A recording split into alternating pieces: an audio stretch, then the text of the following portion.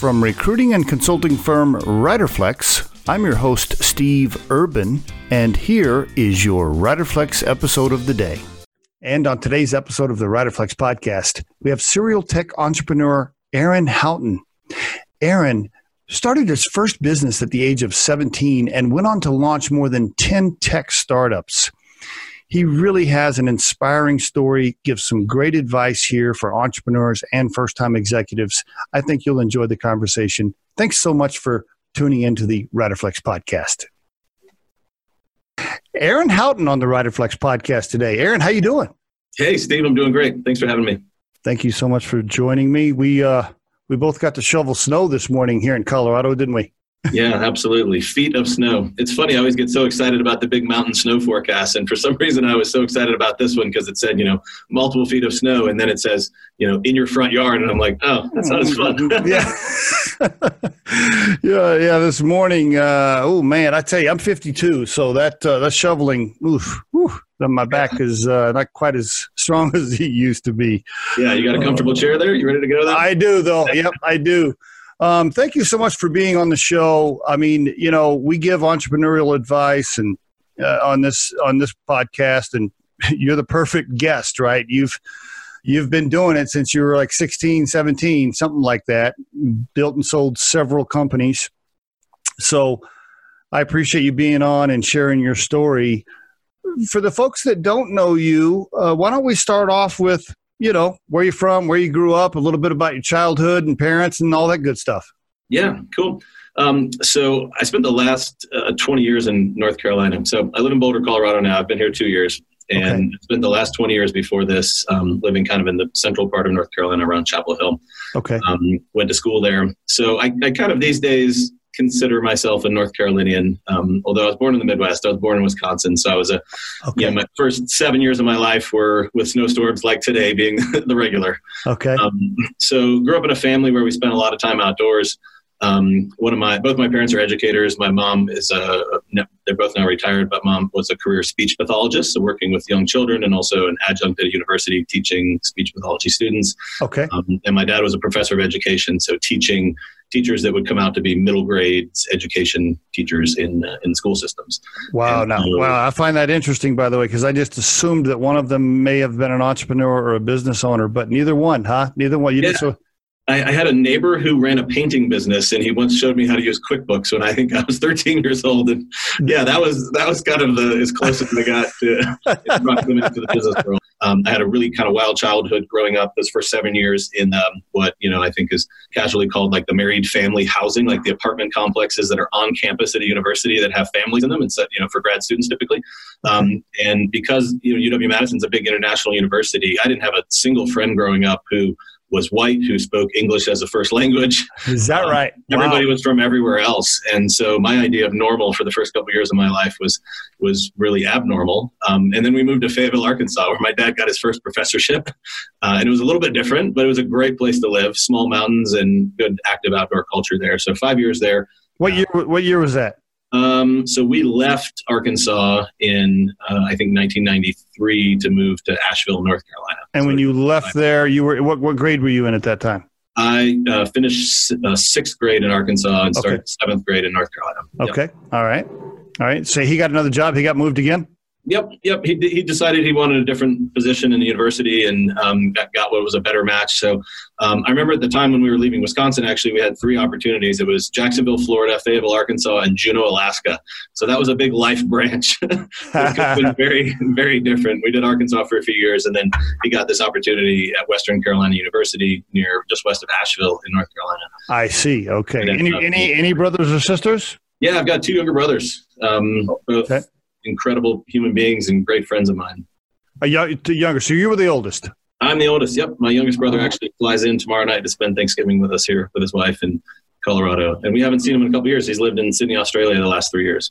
Wow. Okay. That's cool. Yeah. All right. So you graduate high school in North Carolina. Yep. You got into UNC. Got into UNC in state. Yep. Exactly. Awesome. Did you pick that school because you wanted to stay close, or was that you were a big, huge basketball fan, or why go there?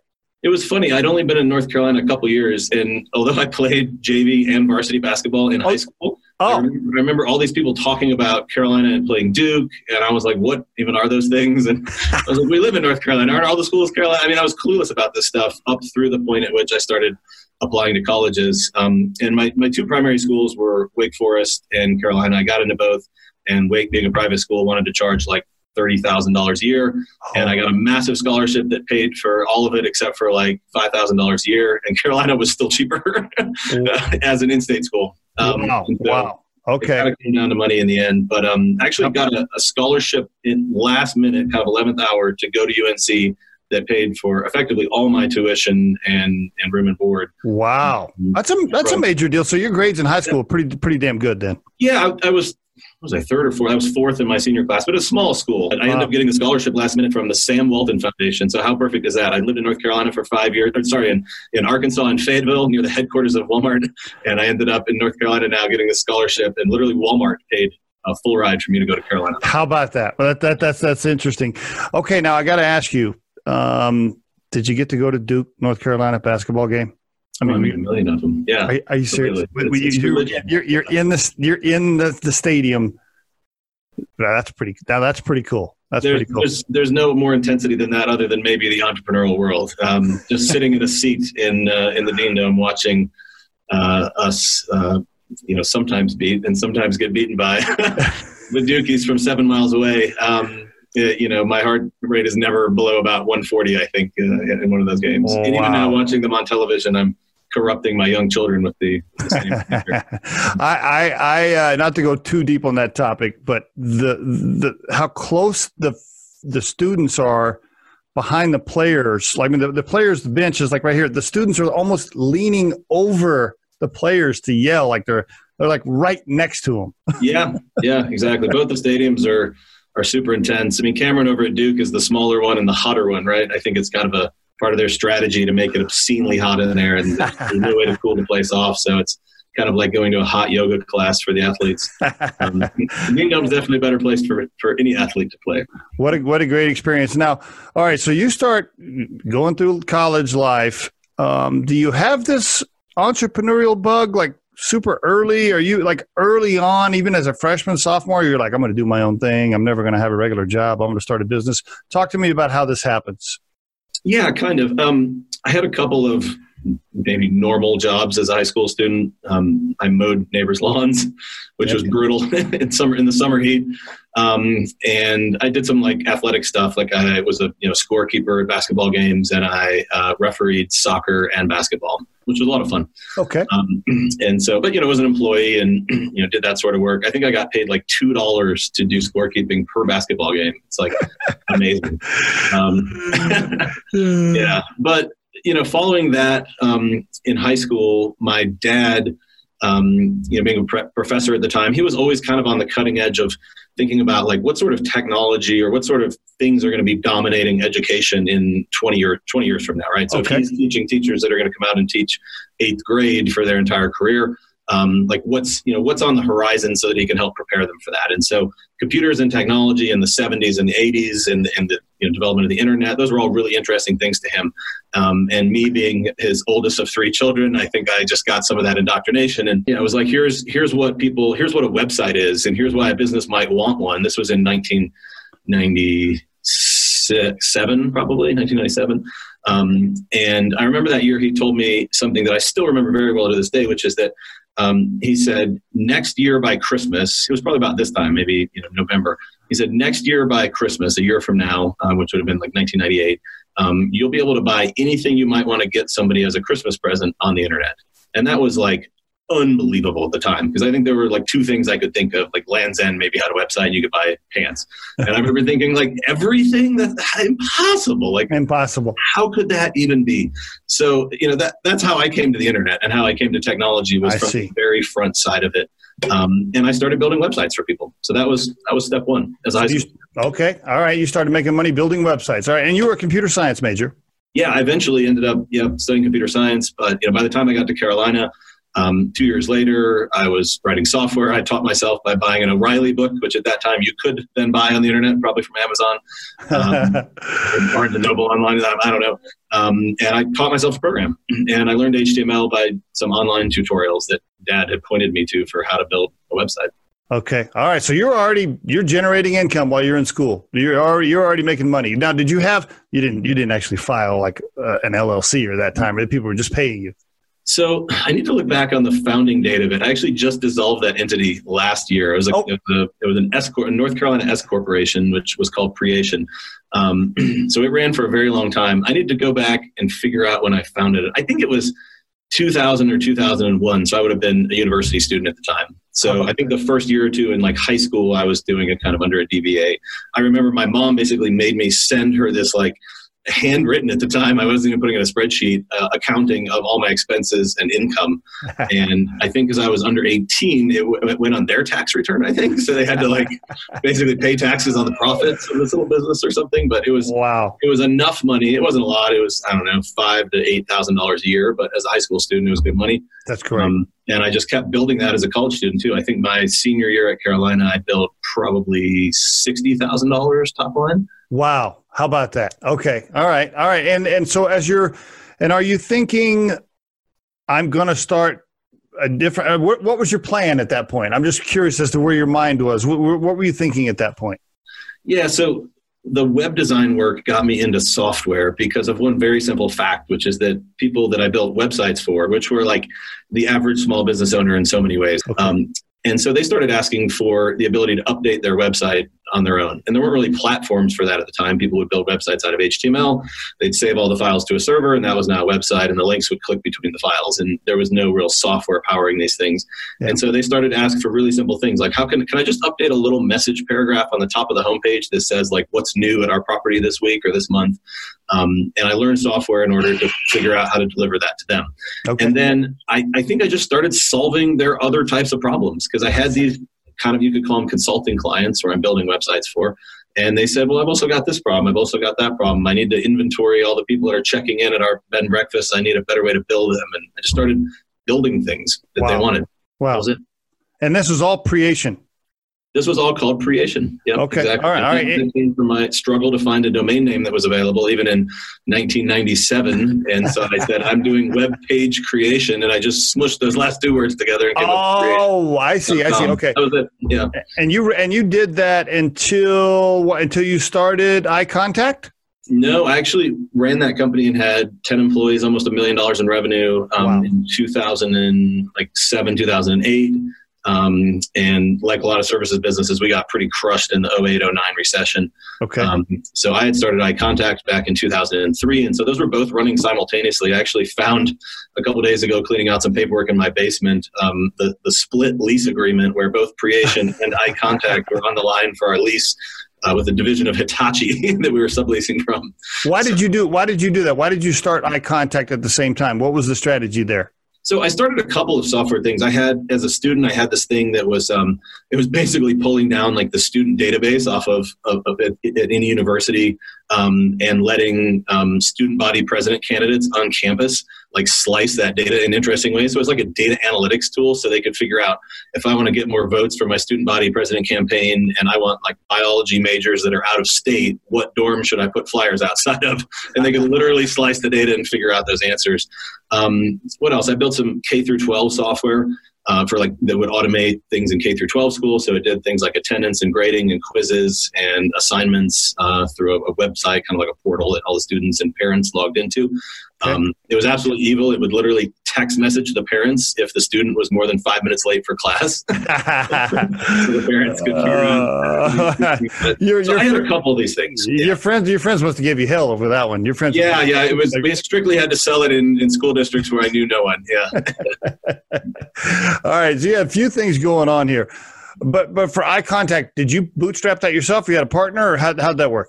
Yep, absolutely. So I worked on that project for a couple years before I met a guy named Ryan, who would end up being my kind of co-founder for years in that business. So that thing in concept dated literally all the way back to high school when I was working with all these tourism-based properties, people that own cottages and inns and bed and breakfast. And they had these really, in Western North Carolina, it was a very seasonal business. And so they wanted people to come People only came to see them about 2 months of the year in the fall when the leaves changed color, and they came from Florida, Alabama, Texas, and the South, Louisiana. And so the rest of the year, their customers were 1,000 miles away, and they wanted an email tool to help them update those people. So I just had this thing, and I actually offered it for free to anyone who had a website and hosted it with us already. I had someone a guy named Wayne who ran a like dog treat website come along a couple years later and offered to pay me $500 to use it. But it was like really casual until I met this guy named Ryan, who would end up becoming my co-founder, Ryan Ellis, at UNC. And he was like, man, we should do something really big with this, because he had interned at a company literally in high school in Bradenton, Florida, where he had run an email marketing campaign for a nutraceuticals company. And he was like, dude, we paid like $5,000 for a piece of software that we installed on a computer, and it took down the office's entire internet connection for 3 days every time we sent an email. And he's like, you're charging people like $500 a year for this thing, and it's seamless. It's on the web. It doesn't affect a computer. It's cheap. This is a way better model. He's like, let's go just find everyone else that was like me in this little like intern role that has to send out an email newsletter, and let's sell them this other product. And so that's how the real origin of what was called iContact started. Before that, it was called the ever creatively named Creation List Blaster Pro. Yeah, that's what we called it until then. So then you and him, you're off to the races at that point then. Yeah, so that was 2002, the fall of 2002. Still hadn't raised any money, just totally bootstrapped it. No, in fact, we worked together really informally that first year. We didn't officially incorporate this new entity. We basically, the summer of 2003, and I think it was July 2nd, 2003, we incorporated, the company actually was called Broadwick Corporation. The product was called IntelliContact in the beginning. Okay. IntelliContact Pro, I think the Pro name came over. got one win there. So we kind of worked together for almost a year, him doing some marketing work. He was a 30% commission only paid marketing consultant to the company for that first year. And, lo and behold, the thing started selling. And so once we got about a year in, we said, hey, man, let's make this official. We both became shareholders in this new entity, but we eventually renamed iContact, but it was called IntelliContact at the time. Okay, very good. All right, very good. All right, so then you and your partner, you run it then for almost 10 years before you sold it? Is that, walk us towards the back end then? Yeah, so I think the sale date was like February 28th. It was 2012. Which is, a surprisingly long time ago at this point now. It's hard to believe for me. But yeah, we ran it for 10 years together. We got it to, I think, about $3 million in revenue before we brought in any outside capital. Okay. The fast forward version of this entire story basically is that we bootstrapped it because we didn't need any capital, because I was a software developer and built it and had effectively a working product. Ryan was kind of like our product manager because he had some experience using a tool like it. And he's like, you're missing these 3 features and here's how we should price it. And so together we had everything we needed to build a software company. And we had some early revenue that, the revenue when Ryan joined me was probably $300 a month. And then in the first year we did $13,000 in revenue together. And that honestly was enough to pay for the servers, pay for a couple of desks and some office space. Pay for our internet bandwidth, and we were a company. You're a company, and you got it all the way to 3 million, and then you decided to raise some capital.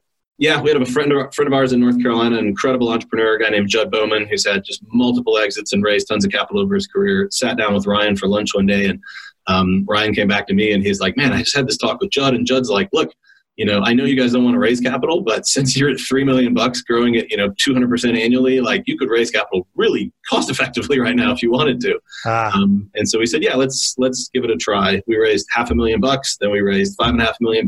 Then we raised some debt, about $15 million in kind of debt and mezz debt. And then later we did a Series B round for $40 million.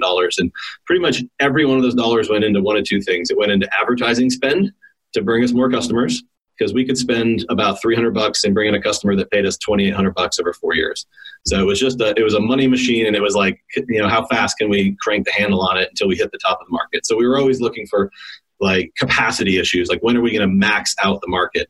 2008, 2009, we did it. Our little company was the 8th largest B2B advertiser on the internet in the world. So in B2B, we outspent Nortel, Cisco, IBM, and Microsoft. Wow. And that's because we figured out this equation and we just pumped capital into it. And the second thing it went to is software developers. So you guys were able to maintain control as you raised that capital. I'm always just curious, and I don't know if you want to share it or not. I don't know, maybe that's a little private, but I'm just, as you started raising cash, at one point, did it get uncomfortable because you got to give up more than 51%? Can you talk about it a little bit? Yeah, so I'll tell you the point that we did. So we did very late in the game fall below 50%. Okay. It was like 18 months before we sold. But one of the things that really advantaged us in the beginning was that because we got the company to $3 million without any outside capital, a normal seed round, a tech startup would give up maybe 30% of the company. Right. We gave up 4% of the company for our seed round for $500,000 because we got a great deal of value. So we owned like way too much of the company in most people's perspective for a very long time. Investors like had to put in special rights for themselves so that Ryan and I couldn't just take over the place. I love that. I love that. Now you had no experience raising cash really up to that point. Did that first mentor you mentioned that gave you the first round of cash, was that the person that guided you on these additional rounds, or who did you go to for advice on that stuff? Yeah, I think with the first round, it was in big part Judd. There were some other resources. Our office was practically on the UNC Chapel Hill campus at this point. Okay. We were we were in the downtown, which is called Franklin Street in Chapel Hill, where all the college students hang out. That's where our office was. So literally it was 100 yards from the official edge of campus. So we literally used our professors for a while as we were still students. Like I would set up office hours with my economics professor because I was taking like Econ 103, and I would go in and ask him about a pricing model in the business, and ask him about our pitch deck and things like that. So that's great. Some was university resources. Others were just entrepreneurs in the community that said, here are the slides you need to put in the deck, and help us figure it out. That's so awesome. What was it like the first time you sat across the dinner table for somebody and asked them for $1 million? Was that weird? It was terrifying. My legs were trembling and my hands were trembling. I remember some of the first meetings, and the first guys that gave us money made a very, very clear point with us that this guy named Dave, he said, his son, he said, my son is older than you guys, and I would never give my son $1 million. We ended up taking $500,000, and then a second tranche was a $500,000 again later.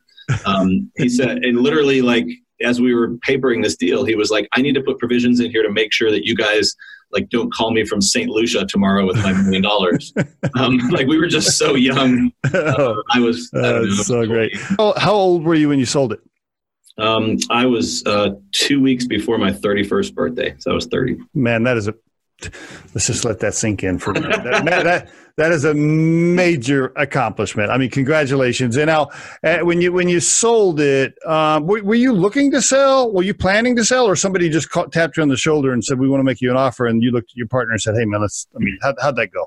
Yeah, at that point we had been in it. It felt like forever. Like think about it. I'm 30 years old and I've spent over 10 years on something. Yep. So it's a third of my total life. Yeah. And 100% of my professional life. Like I'd literally been a high school student and before, a child before that. So it felt like a lot of time. And we also now had this cap table full of investors, right? We had $65 million of equity investors sitting on the cap. And those guys are starting to want their money back. So it was a good time. Yeah, yes and no. So our Series A guys actually sold their basis out in the Series B round. Okay. So they were playing with house money at that point. Okay. And our Series B guys, when we sold, had only been in 18 months. And they're more to a 3 to 5 year time horizon guys. So we certainly weren't getting any pressure to do a deal. But Ryan and I were feeling a lot of pressure that, like 99.9% of our net worths were tied up in this private company. Ooh, right. To us at that point, as like 20-year-olds and me at 30, like, what really was going to be the difference between, $10 million and $15 million to us? Like those are both life-changing numbers. Yeah. So I at least was feeling the fear of just like, how much do we want to keep pressing on the gas pedal when the downside is zero? Do we want to go for $1 billion? Like that just seems foolish when maybe we could cash out with 10 million each now. Gotcha. So we had actually had a bunch of companies approach us. The answer to your question is we'd had offers in the early days at $5 million, all private company stock we'd have to take, but $5 million. We had offers at 25, offers at 60, a huge West Coast brand name company that everybody knows that has a very boisterous, well-known CEO tried to buy us twice in 2009 and 2010 at $95 million and $85 million. And so we had offers along the way. We actually tried to get all of those deals done, and they'd just fallen through. So we were saying yes, and we tried to get them done, and they backed out on us for a variety of reasons. So I bet that was a stressful time. Even though you knew you were going to walk away with a lot of money personally, that had to be stressful during that time, I'm guessing. Super stressful. So when you sold it, why are you still working? Why aren't you just skiing every day? So because you could have retired, right? Yeah, absolutely. Yeah, I do a lot of skiing. Why would you start Boots? Why would you start another company after walking away with millions of dollars? Why would you do that? I mean, you started Boost Suite like right away. Why? Why wouldn't you just like take? By the way, you married with kids at this time? Not at that time. No. Okay. Why would you do that? Why would you start something else? I would have like taken a couple of years off and just, I don't know, traveled around. Yeah, no, exactly. So, I mean, part of it was I was bored before we sold Eye Contact, and I had, for those last 18 months after our Series B round, the 40 million round, I moved into just chairman of the board of directors role. Okay. Didn't have an operational role. Okay. I'm bored. I start a company. I see. It wasn't public, but we had started it. We're building software. Okay. And we launched, again, a couple months after the sale, and I had a couple people I wanted to bring over, and so a couple people, pulled the ripcord and jumped out of the public company that acquired us and took the exit packages and came over and joined me later. And so there was just some timing for all that stuff to come together. But, I was obsessed with two things. Like, admittedly, there was some ego in there that, I had a co-founder in my most successful business. We fast forwarded through a lot of these, which there's just not enough time to go into all of them. But I've started 11 software companies. I know. I know. When trust me, I almost called you and said, "Hey, man, can we schedule 3 hours?" No one wants to hear about all of them. But the point being that I was like, I had a lot of solo founding ones, and then I had this one with a co-founder, and then that was the big one. And I'm like, in my own head, I'm like, God, am I actually good at this? Can I do this? Can I do this on my own? I said that's interesting. Okay, all right. Was it all my co-founder? Is he just like, does he have the Midas touch and I don't? Or, okay, all right. I can see those. I can see those inner demons poking at you a little bit, maybe saying, "Hey, can you do this by yourself?" All right, that's good. All right. So, and then what? Fast forward. How did Boost Suite do? Tell us. Did you end up exiting on that deal too? There was an exit. It ended. Yes. I sold it to a friend of mine for a lot less money than I invested in it. Oh, okay. Which was fine. There was just some crazy challenges in that business. We had 4 big product pivots, trying to really figure out our place in the market. And then we were also squeezed between a couple of massive partners, like our partners, again, Shopify and Google, and we were a small startup. And so getting them to care about what we needed, getting their needs to align with ours was effectively impossible. And so what'd that do to your ego? Because you were bound and determined to start something by yourself. And then that one, so now are you like waking up every day going, damn it, I'm going to do another one. I don't know. What do you? It was more like, I was just sick and tired of it, kind of the whole game. I think partially I realized why I started that company is because I was just kind of addicted to trying to building things and to trying to be this successful guy that I wanted the world to see me as. You are that, just so you know. You are. I just wanted to make sure that, like it never left or something.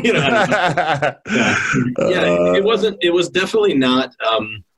The motivation didn't really come from the right place for that company. And I left that. And when I sold that, I literally moved to Colorado like 60 days later. It was just kind of needing a big life change. My kids are, 5 and 2 then. And I was like, I was still spending a good amount of time with them. Like I wasn't in the office 80 hours a week or 100 hours a week, like the early startup days. But I was just like, man, these are great years in my life. I want to spend more time with them. Great. And I just feel beat up. Like I just feel beat up and washed out entirely. Well, that rolls right into the book that you're writing, right? Because, being an entrepreneur, being a CEO, for the listeners that haven't done it, it will beat the hell out of you physically, emotionally. I mean, it is super ass hard. It's harder than me and you could really even describe on this podcast until you've lived it. Mm-hmm. Even if you're as successful as you've been and you exited several companies and you've made a lot of money, the emotion internally and emotionally, I'm sure it's wore you out, and there's some scars in there, probably some deep ones. A lot of walking around in your living room at 3:30 at night in a sweat and in a panic, right? Yeah, my lowest point was actually about 2 years after selling Eye Contact while running Boost Suite, when things were still actually going pretty good in the Boost Suite business, and like the writing wasn't on the wall of the challenges we would ultimately have. I found myself just completely overtaken with anxiety, probably mild depression, but it still hurt, it sucked, felt terrible. I just couldn't get it together. Like my happiness was at an all-time life low, and I have more money than I've ever had. And I find myself alone in this massive house. I've got a 2,000 square foot home office, and I write in the book, it's one of my favorite lines is something like, the nicest house on the nicest hole on this golf course with the nicest fairway and the nicest golf course in the nicest neighborhood in this amazing southern town of Chapel Hill. And I feel completely alone. And I don't know. That's powerful, bro. How I've gotten there. That is. You weren't married at the time? I was married at the time. Yep. Okay. Yep. Okay. So, we had young kids at the time. So had the family, but just these moments of like sitting in my office and, which was just anxiety overtaking me. And I looked at myself and I'm like, man, whatever I started with 10 years ago as an entrepreneur, I was a happy, optimistic, dreamer type person. Yeah. And it didn't make it through the ride. It squirted me out the other end with a whole bunch of money out of this process. And I lost everything else. And I had to look at myself and go, how did I get here and why am I here? And this transition you've been in now is the reason you're writing the book, I'm guessing. And so I'm guessing you've gotten yourself into a better place emotionally at this point, enough to you kind of snapped yourself back, and now you want to share that story and talk about it in your book, I'm assuming. Yeah, so the book's called Startup Burn, and it's about the kind of this analogy that that's that effect that we as entrepreneurs go through the entrepreneurial process, and there's something we lose along the way. It's kind of like getting a sunburn. Maybe when you're not realizing it, you're excited, you're out playing in the sun, you're at the beach, and you're having a great time, and you don't feel it until you take a moment to go inside at the end of the day, and you wonder why your skin's blistering and falling off. And right. the startup burn effect is very similar. It's often just overcome by pure adrenaline and sheer will in the early years, and then over time it starts to really set in and change patterns. And Steve, look, the bottom line here is that entrepreneurship is making really smart people really sick.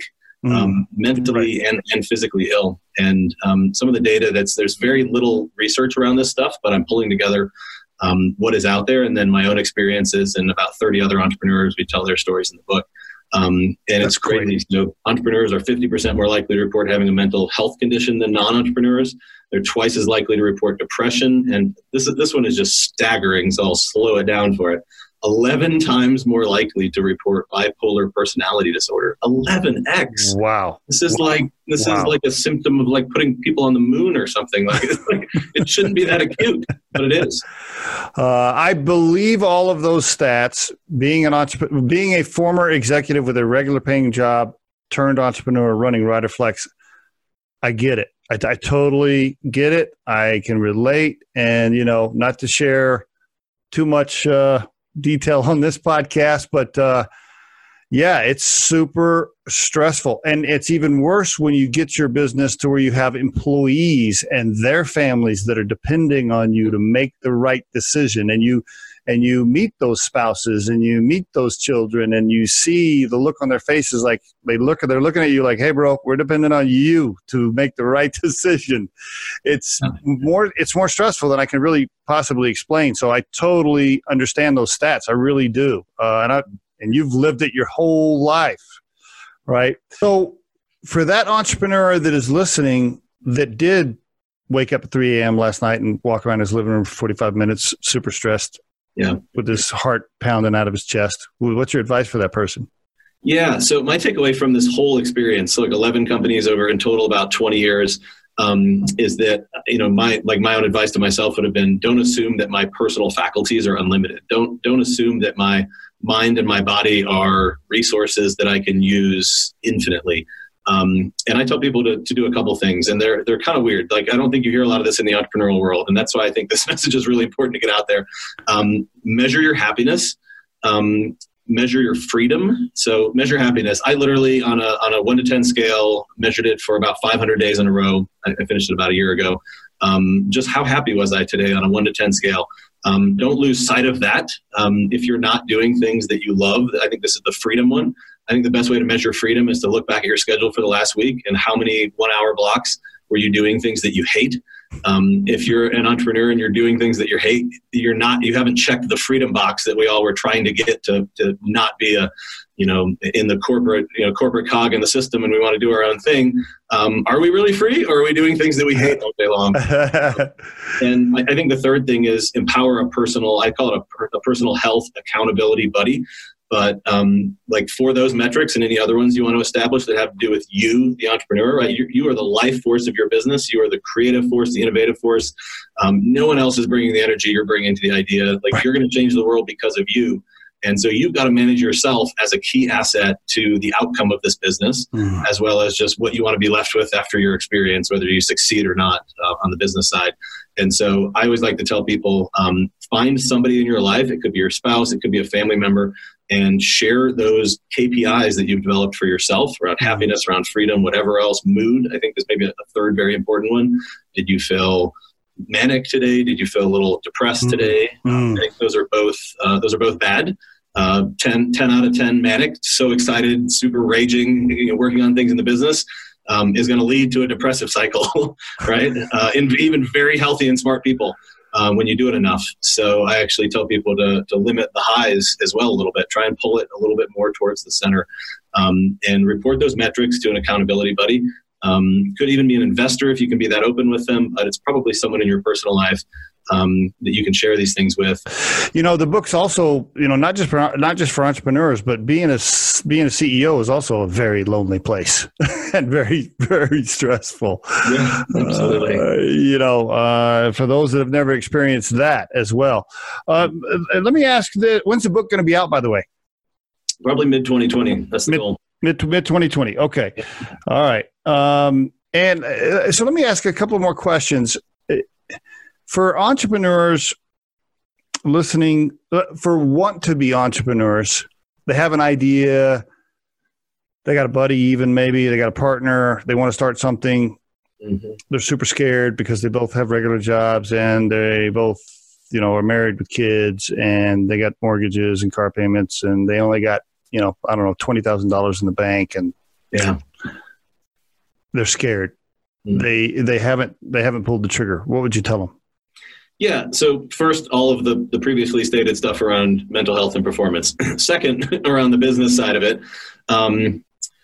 I think one of the biggest mistakes I see people make these days, and I happen to do this right purely out of necessity. So it's not that I got it right and everyone else gets it wrong. I think there's a big pop culture thing around in entrepreneurship where like you need to go apply to like Techstars Accelerator or you need to go on Shark Tank. And in order to do that, you've got to just go like all in. And then within like the 10 weeks that you're in an accelerator, it will be determined whether this thing is a big success or not, right? And you'll have an easy answer. And that leads people, whether they go that path or not, to go, all right, we're going to, mortgage the house, quit our jobs. And in like 10 weeks, we'll have an answer before we run out of cash. And then we can go back to doing whatever or something like that, right? We can pull the ripcord and safely land. The reality of this thing is like, it's like 36 months to 5 years before you learn much of anything. Yeah. And so what I like to tell people is just figure out how to make it 5 years. So if there's a way to quit your job and make it 5 years, that's fine. But for most people, it probably means don't quit your job and work on things on the side. Build product, find customers, test things out, make sure you've got, agreements so that you own what you're doing. That can be a problem when you work for, let's say, a big company and you're doing something like if you're a software developer and you're building software in your side gig, just make sure that's clear. Yep. You might pay an attorney $500 to figure that out for you. But, there's clear, easy ways to do that. And build it really slowly until you figure out you actually have something. It's easy to tell when you actually have a business. You've got revenue, people are beating down your doors trying to get your product, and you're having issues of scale. I can't deliver it fast enough, or customers need these 5 other features and they've told me exactly what they are and I just need to deliver them. I don't have enough software developers. That's when you have a business, and go all in at that point. But until then, don't go all in. I like that. That's great advice. And by the way, for the listeners, I just want to emphasize the point.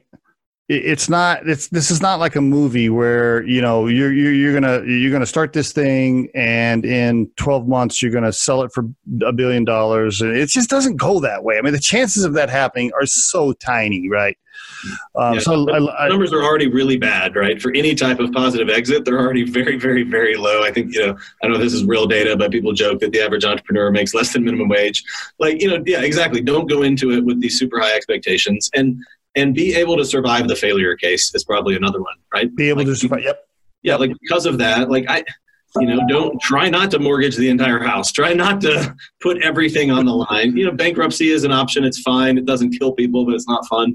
But just figure out ways that failure actually leads you to something interesting. It might lead you into the great next corporate position that you wanted because you were in an interesting space and you were a thought leader along the way. Even though the business doesn't work, you land safely in your next career or whatever it is. Think through those plan Bs, because that plan B is way more likely than plan A. Let's go. So you're writing the book. Are you an investor in some companies? Are you on the board of a few things, or are you thinking about starting something else? Yeah, so I've been doing a lot of advising and a little bit of investing, mostly in and around software companies the last couple of years, and mostly B2B software, some of it MarTech stuff still, but some of it consumer. Very, very little really. And I made the decision about 6 months ago that I would pull back all of my advising and investing only to things that align with my current mental health, happiness, and performance of entrepreneurs. Okay. And so I've got one software investment right now, which is in an app that's actually based in Boulder called Huck Adventures that connects people to do things in the outdoors. Okay. It's great for mental health. It brings people together in a world where community is so lacking. And so to me, it checks a lot of those boxes. And so it just happens to be software, but it aligns with the passion. That's where it is for now. Well, I know this really cool growing recruiting firm called Riderflex that is looking for somebody like Aaron to just come in and take over and just explode us and sell for $1 billion. So yeah, we can talk about that offline. I'll be by after the holidays. Just two more final questions. I know we're almost out of time. We've got a few minutes here. If you could call your 18-year-old self and tell him anything, would you give that young man any advice to do anything differently at all? Yeah, I mean, look, I made this mistake that you've heard me talk about a couple times here, so I'll just go back to it again, which is I would tell myself, quantify your mental and physical health and track how it changes over time. I just got blindsided by this whole thing, Steve. I don't know how I did it. Thought I was a pretty smart guy coming into it, and I was just good at a couple things in software and could talk to customers. I could then, basically whip myself as much as possible to deliver the business outcomes that I wanted, with no downside. I just didn't value my mind and my body as things that I would eventually live with. I'm really glad that your book is touching on these things about the stress of being an entrepreneur. If I could share, I just want to share this personal story on this side of the mental health part of it. At the age of 50, I started, and I had started Riderflex when I was 49. And at the age of 50, I started going up into the mountains camping by myself on solo trips, where I would go up for 2 or 3 nights, just all alone, and just do a lot of meditation, a lot of thinking. And man, you're so right, Aaron. I mean, if you can find a place to be emotionally and mentally healthy, it will change your life. It will truly just change how you feel in so many ways. And so whatever it is you need to do as an entrepreneur, maybe you don't go to the mountains, go camping by yourself, but whatever that thing is, I highly encourage people to find it, because it's so important for your internal happiness, I think. Yeah, I totally agree. Let's see if we can give people a couple of things. I like to think about, so those, that's a great idea of something to do when you're having a symptom, right? It's like a solution to a problem. I like to think about triggers for people that if they're running companies now or they're executives, and how do you know when you're suffering? So, I mean, a couple examples right off the top of my mind that are real tangible is if you're not sleeping well, if you can't go to sleep and fall asleep within 15 minutes, because your mind's racing with thinking about the day or business or challenges or whatever's going on in your life.